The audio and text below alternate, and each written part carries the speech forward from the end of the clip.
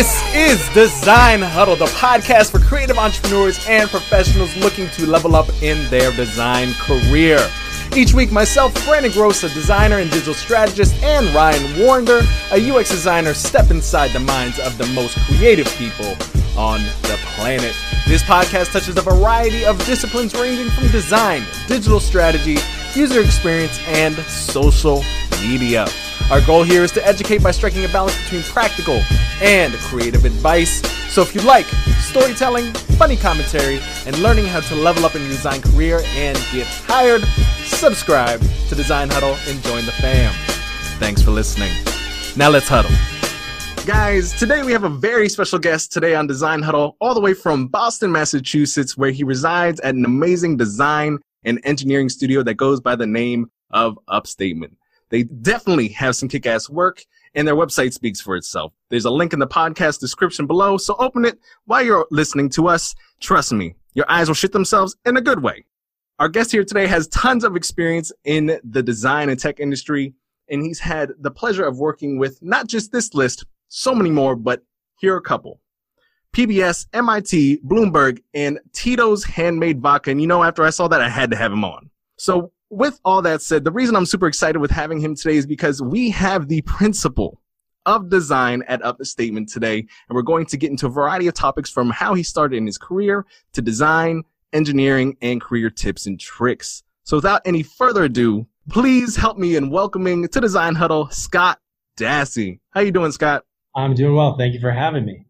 Excellent. Now, I have a serious question before we begin. Are you ready? I'm ready.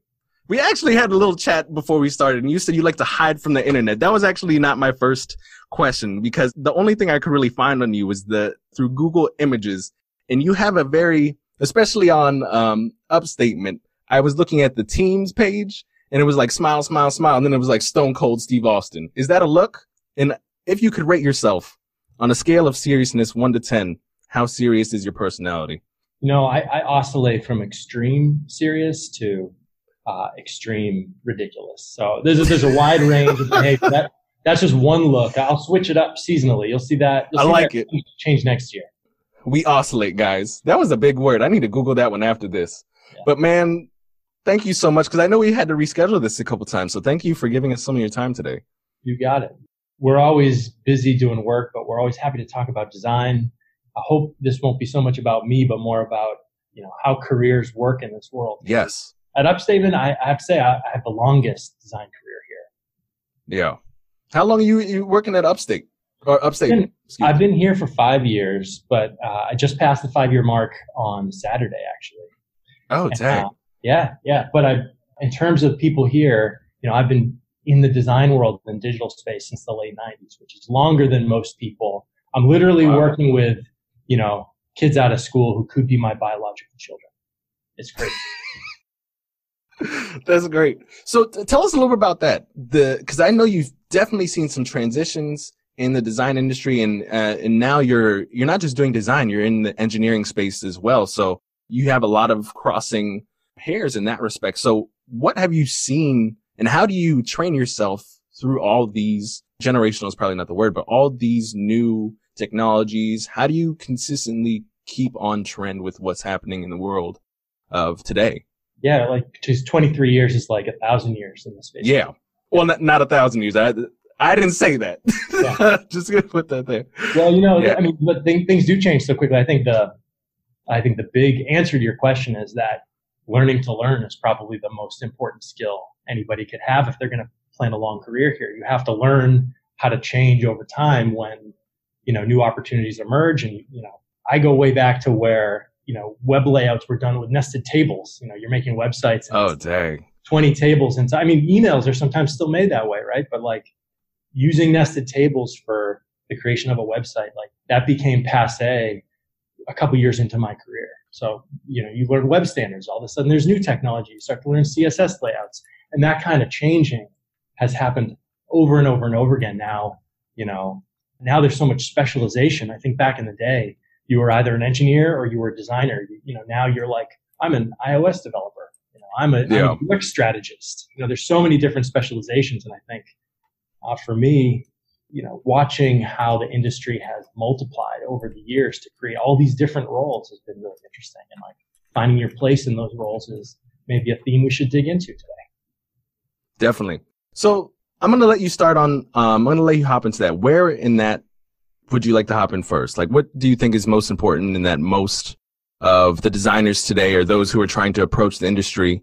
Where should they start in terms of thinking about that stuff?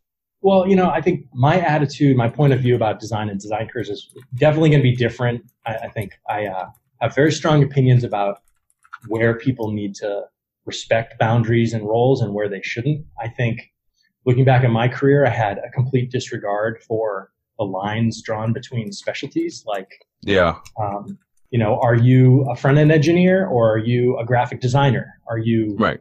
Are you an illustrator or are you a brand designer? I think those kinds of vertical specializations inside the world of design, I would say in my history, I just kind of like bulldozed those and tried to do any kind of creative work I could, even when there might be people out there that are better at that particular specialty. And so my advice, in general, is find your niche, but also don't be afraid to try everything. Definitely. I think it's a really large trend, and at least the people that I've interviewed on here, where it's just especially when you've been in the industry so long, it's both sides of the conversation where it's you need to have a strong expertise and deep understanding in a specific vertical, but also having a general knowledge of all the things that touch that specific expertise. And I think exactly what you mentioned, you've been in the this industry so long where you've touched pretty much everything that is clustered together in this, graphic design, illustration. Engineering is now because design and tech are really just lumping together. So I think that's a great way to have put it, because there's tons of people online who are where should I start? What should I tack on, soft skill or technical wise to, really add value to the employers I'm trying to get hired by. How would you broach that conversation? Because I know you want to kind of tailor this to not so much your story, but how can one position themselves to be more valuable or seen as, or stand out amongst their competition when trying to be hired? How would you approach that in talking to a student or whomever? I think early career is a time where you should just try a lot of things, because you might not know what you're great at. You might not know that, you are excellent with typography, but you are weak at color. You don't know, even within the discipline of graphic design, what your particular strengths are. So you really just got to try everything. That's one of the best things about being a student and having the time and space to just experimental. I actually think that experimentation is kind of what just keep doing that. If you're on a team with a copywriter, it doesn't mean you're not allowed to write. It doesn't mean you're not allowed to critique content as much as you are creating presentations for it as a designer. I think early on, try everything. But there is a difference between, broad exposure of a generalist and the mastery of a specialist. So I think one of the things we've observed over time here in the studio and in other roles is you can be generally good at a lot of things. I do a little bit of writing. I know how to write a persona. I know how to do user research or user testing. But really, my gift is in performant motion in a browser. If you're a master of that, it's still useful to have exposure to all these other things. But there are people in this studio where all they do is they just crush animations that work better than anybody else's in a browser. And I'll tell you, that's not an easy thing to own. That, when you say that, guys, this is why the first opening thing I said, go to their site, because I have never seen anything like this that isn't hella slow. This is very performant. There's animations everywhere, every block, and it's so well done. I don't even know what do you guys build this on? Is this Webflow? What is? Actually, no, I shouldn't even say that. It's just a little bit of magic. I mean, seriously though, we have a group of designers and engineers here that are kind of cross-functional. So our designers often tend toward also being front-end developers with specialties in that world, and our engineers are literally making personal sites that are featured on Typewolf and showcased on design sites. So you've got this cross-functional team where people are writing React apps, and then you have somebody else who, is basically writing templating for content management systems, but their role is designer. So I would say that's where the boundaries between the, engineering design disciplines here get blurred. However, one thing that we get that I get really excited about is what I call the material of the web. Like, what is the web today made of, and how's that changed over time? So when you think about innovation and performance, when you think about accessibility, when you're thinking about making a homepage for MIT that has to be accessible to everybody, like, how do you master the substance of the web? We talked about design and technology, but I actually think I draw a triangle and I say there's design, technology, and content. Those are the three corners of what the web is made of. And like, you really have to own all three corners to make something, that makes people shit in their pants.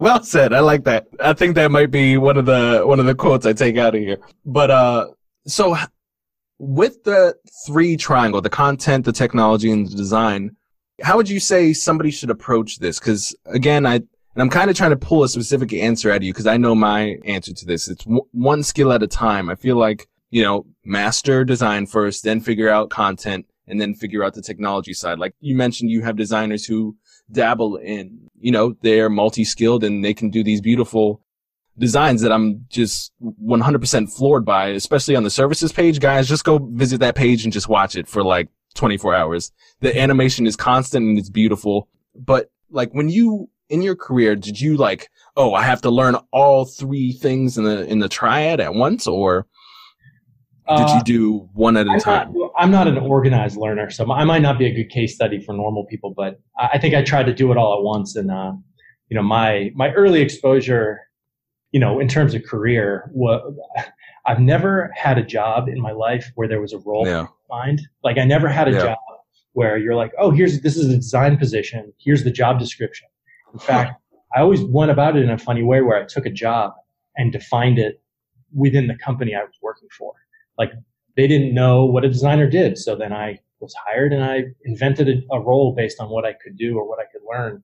And that's actually been a weird trend in my personal career where, I joined a small company which was making web software and they didn't know how to do it and neither did I, but I convinced them to hire me anyway. And I just figured it out. That was my first job. How do you make a learning management system and online courses for doctors that are accredited? That was like a weird startup where they didn't have any technology people or web people, and I wasn't really that. So I forged away, and they ended up making millions of dollars based on making stuff on the web. Wow. All right. Now this gets really interesting because now we have a whole another path that I want to go down. Mm-hmm. Defining your own role in the jobs that you've been in. So you've been doing this your entire career, basically just, how many other places have you been, by the way? Mm-hmm. So you've been at Upstatement for 5 years. Yeah. I was the executive creative director at Boston University for almost 9 years, where I built a big digital team, but that started with, a small new office of, two people. There was no mandate. It was like, hey, we need somebody in communications to make websites for BU. And between, 2005-ish to 9 years later, that built up into 30 some odd digital specialists and, a lot of interesting work. And that's when I joined Upstatement. Before that, I was talking about that startup. So I've really been at 3 different places. I'm kind of like a career monogamist. 5-year run, 9-year run, 5 years at Upstatement. Those are long distances, man. I like short bursts. No, but I think that's really interesting. So because I also think this is another big topic of like defined roles. A lot of designers that I've had conversations with, the people that they work with don't understand design, right? So, and then they get frustrated by that. So what can we say to those people who are possibly listening on this podcast? How did you win the trust of those who you were working with who had possibly, and I'm putting words in your mouth right now, but you can fix that. But, maybe they didn't understand what it is that you do. How did you educate them? How did you gain that trust that from them to let you basically do your thing and grow that role to what you thought it should be? How did all that work? Yeah, I think the advice that I would give my young self is the same advice that I give designers here, which is if you do great work, people will give you more responsibility. They'll give you more opportunity. So it could start with a small thing, like you do a small web project for a burgeoning team, and all of a sudden that small project goes well, you get a medium-sized project. You work on that medium-sized project, you show them how it's done, you succeed. all of a sudden you're working on a big project. And actually that's the way careers get built. And that's the way credibility is earned. By the time, you have a run for a few years at a place, if you are, the person, the go-to person, that's earned equity inside a big organization. That's your personal brand inside a big place. You earn that by doing good work. And that's the only answer that anybody needs to hear. I think there's a lot of people, and every designer is different. Some people really like structure and guidance and a repeatable process that's been laid out ahead of them. And other people are fine going into the fire and not knowing exactly how they're supposed to get out of it. But they're, if they make it out alive, and they prove that they can be a valuable contributor in some way, like, that's actually, to me, the fastest way to ascend in any organization.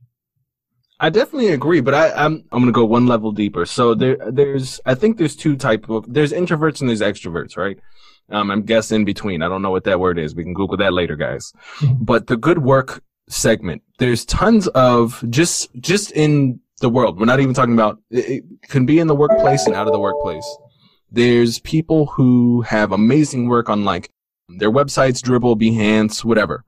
And they still complain that they don't have the credibility either in-house in their organization or they're not getting enough freelance clients. That's a whole nother story in itself because there's a lot in that.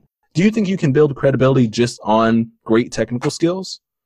I think you can prove to be a collaborator that multiplies the effectiveness of everybody around you by being, a force to fight for good ideas, for creating ideas that add value, to being a contributor that pushes things forward. I think like you earn your reputation by forging ahead and respecting the people around you, but like really being a force for forward progress. Like if you can come up with good ideas and you can actually manifest them, and I think this is where narrower roles are limited inside big organizations. If you can be the one not only to conceive of an idea, but to manifest it, like that's the story of my career. It's like, hey, I'm not only going to suggest something, but I'm going to show you how it can be done. So be the doer as well as the kind of manager. I think that's something that maybe some people don't have the opportunity to do, but has been, a position I've found myself in over and over again. Another day is here, and you're ready for it. What to wear? Check. Breakfast, lunch, and dinner? Check. Planning for what's next and how to save for it? That's where Bank of America can help. For your financial to-dos, Bank of America has experts ready to help get you closer to your goals. Get started at one of our local financial centers or 24/7 in our mobile banking app. Find a location near you at bankofamerica.com/talktous. What would you like the power to do? Mobile banking requires downloading the app and is only available for select devices. Message and data rates may apply. Bank of America N.A., member FDIC. Yeah. That's really interesting. And I want to pick out the keywords here because I think they've been said better than I've been able to put into words. Good work is like the first, and the reason I'm saying this is because a lot of people just say like, oh, I just need to do good work, which means push pixels better. But I think they lose out on what you said, the collaboration piece and the pushing forward ideas, right? Or, they're just like, oh, I just need to design better. And they don't really figure out how to work with the team or build the relationships. As I think I was trying to see if I would get that from your direct quote from you, but you use the word collaborator. So you can't just do good work on itself. You have to drive and collaborate with other people. So you, like you said, build your personal brand in the company so that you're that go-to person to go to for, any one of those problems that you're trying to move forward with. Mm-hmm. Yeah. I think I also mentioned respect. Like you have to be respectful of everybody else around you as people. And also like in relationship building, the secret is you need to make them look good. Like if you're working with a group of people, if you're working for a boss or you're working for a product owner, like your job is to make something that's so good that they look good. And all of a sudden you get a lot of creative freedom. Like that's the earned credibility that I'm talking about. Like if you make everyone around you look good because of the power of your ideas and your ability to manifest things maybe quickly or at a high level of quality, like that has a halo effect on your team and on your clients if you're a service provider or consultant. And you're going to get callbacks from them. You're going to get more work from them. The stakes are going to get higher. It's just about laddering up in a way that's based on what you can do. And I think honestly, doing good work is a simplification. There's a lot to unpack inside doing good work. It's communicating well. It's thinking on your feet. It's Yeah. Knowing when to edit the ideas down to something that's achievable. Like there's a lot of little things that you need to know how to do to think strategically. Yeah. But also it is about pushing pixels around better. Like that's part of it. You have to still make something that looks better. Yes. Than everybody else's. Yeah, and I think that can look like a couple different ways. Like, for example, you might not have the technical skills, but you might be really good with relationship building, and you might know the 3 people who don't know each other in the organization or work far from each other, pitch them your idea and make something great together. I've seen that as well. And I know that's a skill set that I possess, where it's just like there's people who are out there who have way better skills than me, but I know I'm like the connector and I can pitch the idea.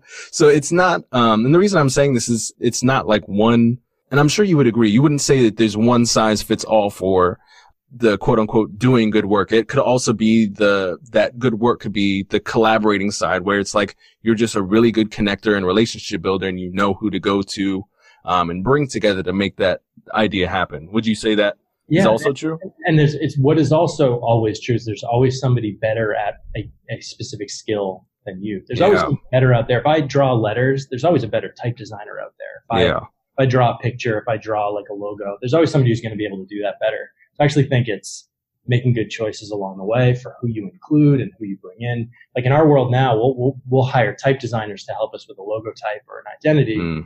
We might prototype it and do a rough version because we have ideas we want to get down or provide direction for somebody. But I actually think, as you're saying with connections, looping people in that are great copywriters, strategists, engineers, specialized engineers, if there's some sort of skill that you lack inside your own world, like that's the connection that I think is critical, but also like knowing when to give people their own opportunities. My later stage in my career, when I become more of a manager and maker, sometimes it's about getting out of the way for other people to succeed on their own. And when you have people that you kind of create space for and they succeed, it's equally or more gratifying than if you do it yourself. So like that's the story of my career at Upsavings. There's so many talented people here. Like I'm inspired daily by them, and my job is to likewise inspire them to do their best work and to support them and facilitate that. Like my story about earning your way up is different than the story of like running a world-class design studio. That said, I still make designs and I still think they have to be better than anyone else's. It's the two-way street. It's just you're very self-competitive in addition to, being competitive on a larger scale where you're managing a team. And like you said, you have to get out of the way so that they can perform and do their thing. I think that's healthy. So let's change gears really quick into the perspective of somebody who hires designers. Because this is also, this is like the question of every week. It's not the question of the week. How do I we mentioned this in the beginning, standing out from your competition? How much do you care about technical skills compared to technical skills are important, but would you hire somebody who just on paper has great technical skills versus somebody who has like an online personal brand, has the same technical skills and also has a proven track record of how they apply those skills to businesses and helps them perform better? Like that's candidate A, candidate B. Which one is better? This is a huge topic to discuss. I will say Upstate was founded by people who did not finish college. There are people here. I've worked with the best engineers in my career were dropouts. I don't think what you have on paper is important at all. I think it's about who you are as a person, how you speak to a room and a group when you're in an interview, and it's basically what you have done. I think what you can do is the only indicator for what you can do is what you have done. So a promise that is on paper is an empty promise as far as I'm concerned. Like where you went to school, what level of education you have, those things are much smaller than, do you pass the asshole test? Are you cool? Are you somebody I want to work with? And then what can you show me that you've done it? Speak to me about it. What did you do? Are you excited about that work? Are you proud of it? What did you do inside this project? I mean, there's that's how you get a call back. All right, cool. I would love to know if you guys have how most companies have some sort of, whether it's pre-work or they kind of haze. I'm using the word haze, but they basically attack with 4 or 5 people in the room and they just ask questions that they want. I would love to know if, like, after the debriefing, you guys, like, did he or she pass the asshole test? All right, great. How was their work? Or like, you know, like I've always thought of that, like the first phone screen. Sometimes the first contact is like, oh, you've got a portfolio that's interesting. I'm going to call you up, or, you know, make arrangements for a call. Within the first minute, you're like, yeah, they didn't pass that test. You know, like that's not somebody who I think we could work well with.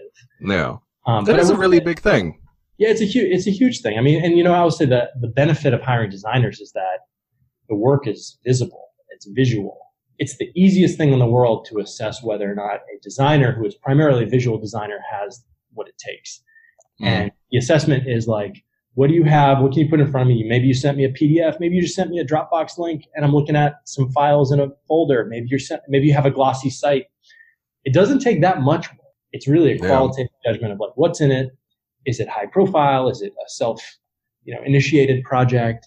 Yeah. What is it? What do they do? How does it look and feel and work? Is it a Squarespace portfolio, or is it kind of handmade artisanal website that they use to learn, teach themselves JavaScript? All these things matter, but you can assess that within 30 seconds.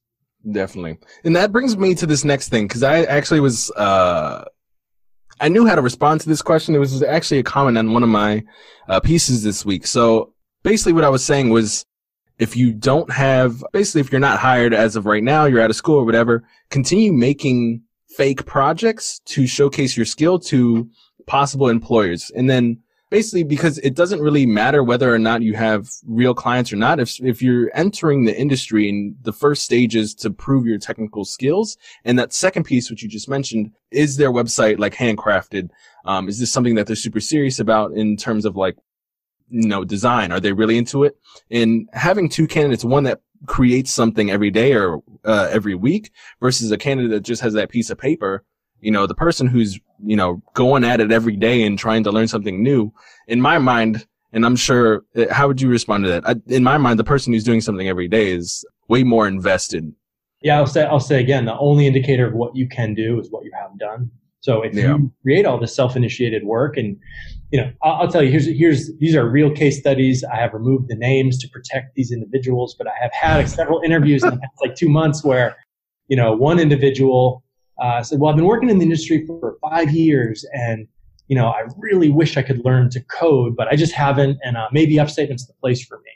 And say, if you've been out there in the world working as a professional and you haven't spent the time to learn how to code, and you say that this is a big goal, I know as somebody who's entirely self-taught, I've never took a class on how to code in my life. I think you either do or you don't. That's something that you can learn at any point. Coding is one of those skills that I think anybody can learn. Design is another story. Yeah.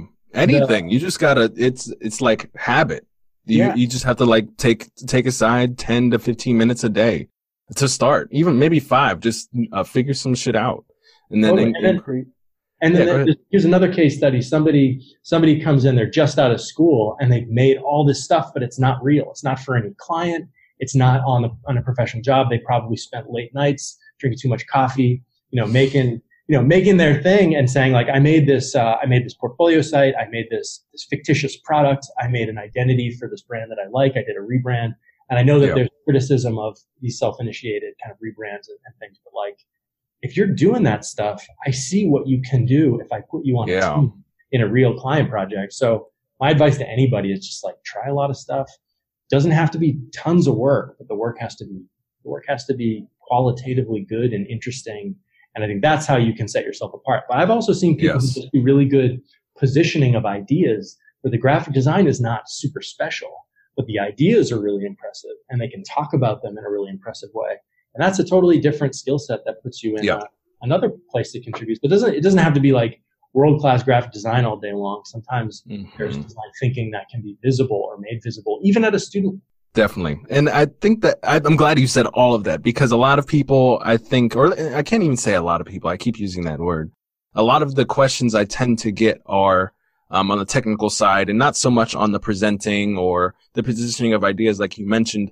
Like, I am no way, shape, or form the best designer out there, but I'm way more personable. People know me because of my personality and the way that I make people laugh or the way that I present ideas. Whereas my counterparts they're the ones that are designing, and they might not have the personality or the relationship building skills or, those things that I present, but, they're better designers. So it's just, that's why team is so important, and being able to pool yourself with the people who can fill the gaps of your weaknesses.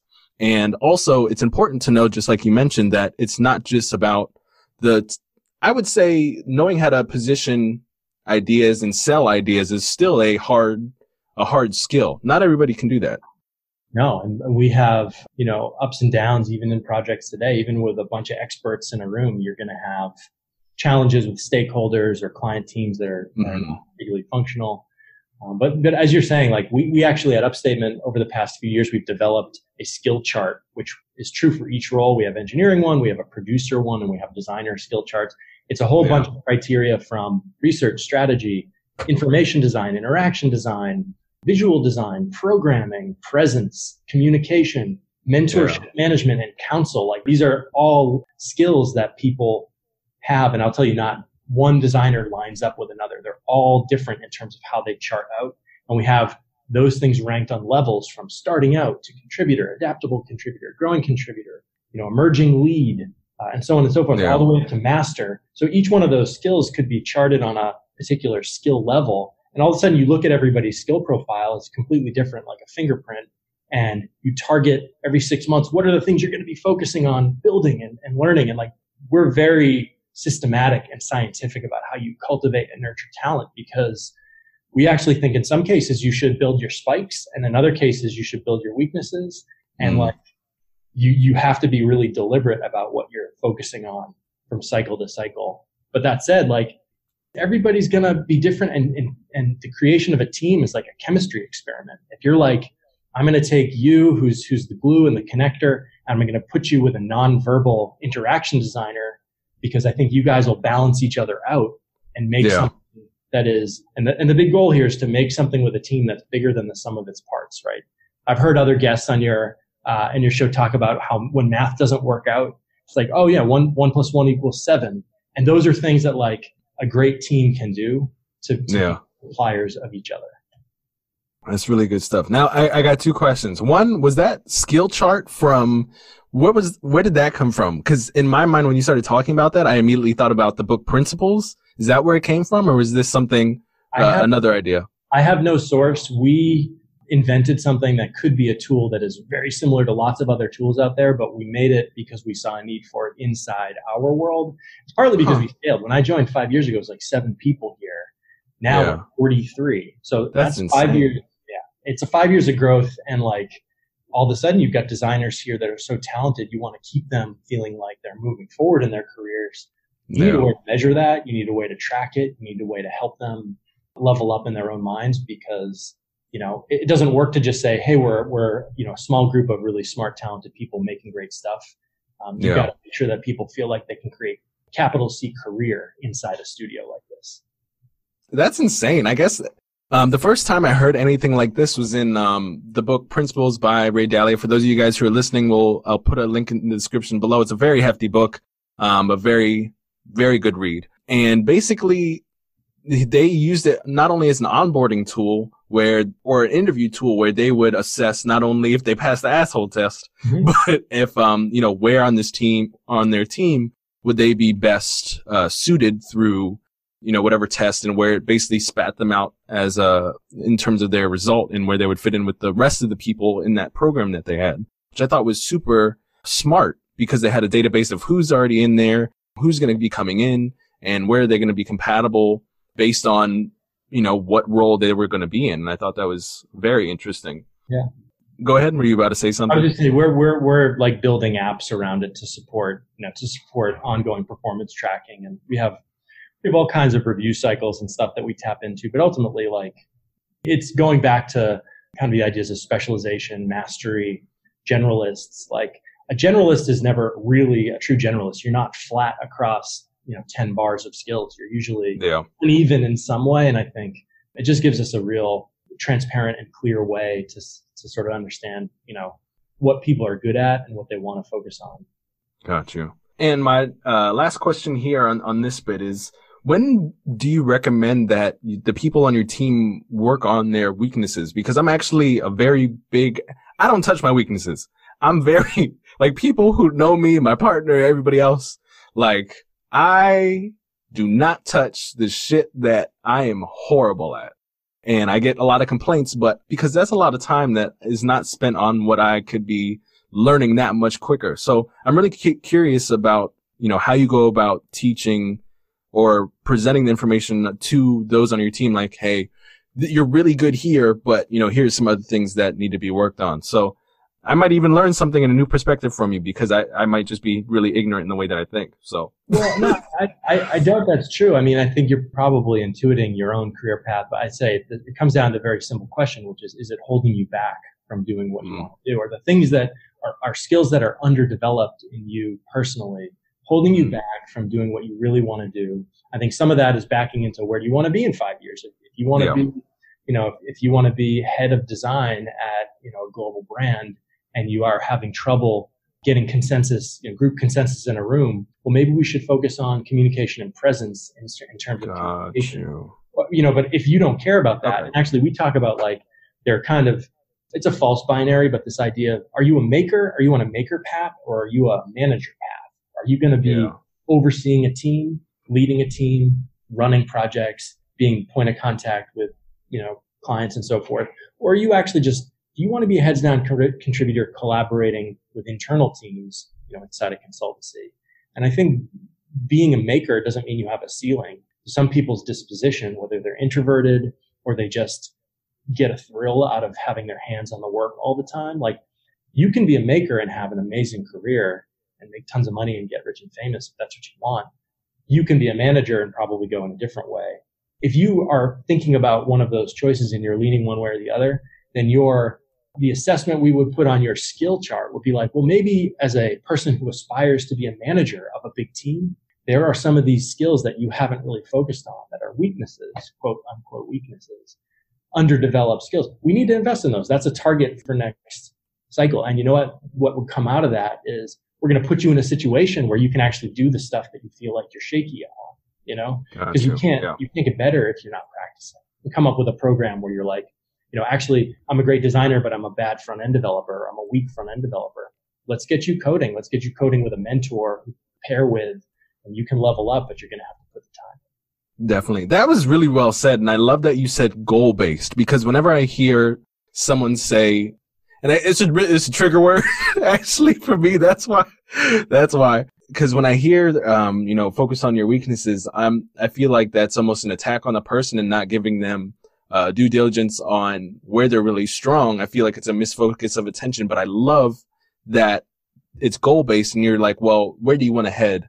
And starting with them first and where their goals are. And you're just like, okay, if this is where you want to be, this is where we want to, position you to actually get there. So I think that's absolutely amazing. And I'm glad I actually asked that question, because every time, because I just assume when I hear focus on your weaknesses, it's in a negative way. But I really do agree with everything that you said. And I think that, like, for me, when I say I only focus on my strengths, like, I'd rather be positioning myself on how can I be a better marketer online rather than how can I be a better dish cleaner? Because I know the sink is full, but I'm not doing those. It's not holding you back either. I mean, as an example, I know it's an abstract one, but you don't have to worry about the dishes because that's not that's not going to be in your way as you're laddering up in your career. Exactly. I love that.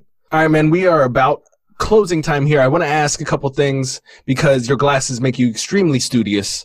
And I know, or at least I'm assuming, that you're a reader. I read a bit. That means a lot. What are you listening to, reading recently? And what can we dive into to, just either enjoy ourselves or just get a good tidbit of information? Well, you know what? I'll be honest. I only read science fiction and fantasy. That's perfect. I don't read. I don't read like business books or like design books. I believe that would cloud my ability to be inventive, and I would just be following ideas that other people have laid out. But that's my own personal point of view. So I only read books that couldn't possibly exist in reality. That's absolutely nobody's ever said that, and I think that's again, this is why I like talking to different people, because there's no set in stone way. And I love that you don't want to be impressioned by what's already concrete. And you're just like, I don't want to see anything that's already in existence. I want something that doesn't really exist in reality so that I can be a loose cannon and, you know, make my own connections and bring that into reality. And I love that. All right. So that is the alarm. Time's up. So, all right. Last closing remarks. What would you like these people who are listening to either know about you, think about, or even just have a good day? What are your closing remarks, Scott? I think my big encouragement to anybody out there listening is basically to allow yourself to have bad ideas. Basically, let yourself get into a flow mode when you're creating something. Create a space with people where you can laugh at bad ideas, you can invent things that can't work, and allow yourself to work through all those so that you can get to the good ideas. So think freely, get yourself into flow mode, produce a ton of ideas, and then sit back with people you trust and evaluate them. And I think being in that safe space to kind of come up with design ideas and solutions, whether they're crazy visual ideas or solutions to big problems customers or users are having, like, I think you just have to have the freedom and the space and the trust of the people around you to come up with ideas that suck. And that's okay. And like, that's the kind of space that I would encourage in any creative. I absolutely love that. Come up with ideas that suck. Allow yourself to have bad ideas. And my favorite one of today is the indicator of what you can do is what you have done. Scott, thank you so much for giving us some of your time today. I absolutely appreciate it. This is one of the totally different tangents in terms of interviews that I've done, and I absolutely have enjoyed it very thoroughly. So last thing, I know you said you hide on the internet, but if anybody has any questions or wants to reach out to you, how can we contact you? Via the internet or email? All you people can hit me up at scott@upstatement.com. That's my email address. I deleted my LinkedIn profile 10 years ago, so it's done. Damn, like he's like no footprint on the internet. I love it.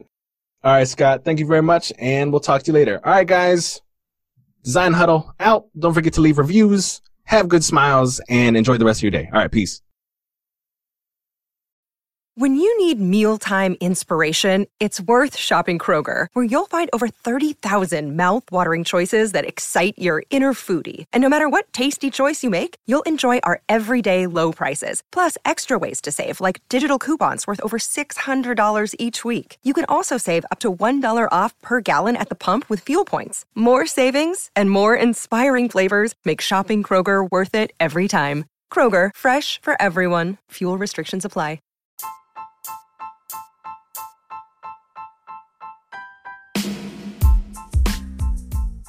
Design Huddle is a podcast that is hosted by Ryan Warner and Brendan Gross. The opinions stated here are our own and not those of our company. Thank you for tuning in, and please feel free to share this episode.